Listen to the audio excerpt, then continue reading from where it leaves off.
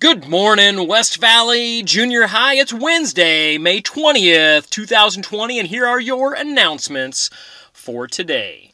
In today's edition, we would like to remind you that lunch distribution is going to be today. It's going to be at the junior high, at Tanum, at Mountain View, and at Tampico Church. And you can see that distribution schedule right there on your screen. Or if you're just listening to us, the next 5-day bulk meal distribution is on Wednesday, which is today, the following locations. It'll be at the junior high from 10 to 1. It'll be at Tanum Elementary from 10 to 11. It'll be at Tampico Church from 11:15 to 11:45. And at Mountain View Elementary from 10 to 11. Each child will receive breakfast and lunch meals for 5 days. Children 18 years of age and younger. Children must be present to receive a meal, and we will see you today.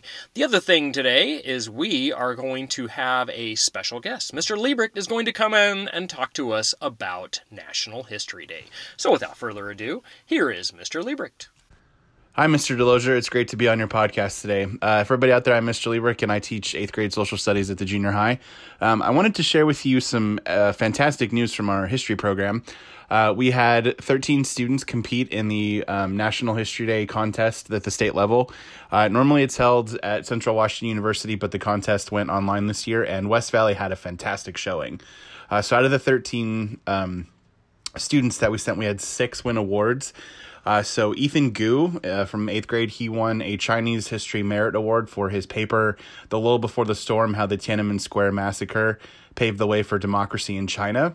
Desiree Quenzer, also from the 8th grade, won the Naval Order of the United States Naval History Award for her paper on Alan Turing, Breaking the Barrier of Enigma. Both of those awards come with cash prizes, and we're really excited to see students win those special awards. We don't do that very often, so it's nice to see students competing in those specific award categories.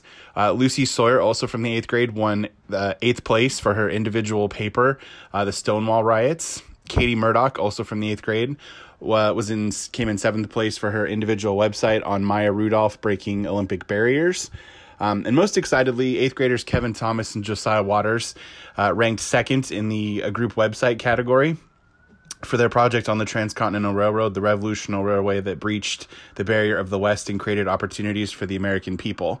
While we're proud of all of the students that ranked at the state contest, Kevin and Josiah also qualified for the national contest for National History that's usually held at the University of Maryland at College Park. Unfortunately, due to the coronavirus, the contest was made virtual this year, so they'll be competing in mid-June to see if they win honors at the national contest. Not many students get to go to the national contest overall. Every state sends its top award winners. But this is the third time in recent history that West Valley has sent students to the national contest, and this is the first time in 5 years, and this is the first time we've ever sent a group of students to the contest. So Mrs. Pryor, Mr. Kernett, and I are especially proud of everybody who participated in the contest and completed a project. National History Day is a time commitment, and it's a lot of research and energy, and so we're really thankful for all the students who completed a project this year. Join me in wishing Kevin and Josiah a happy birth at the contest, and hopefully they'll be successful.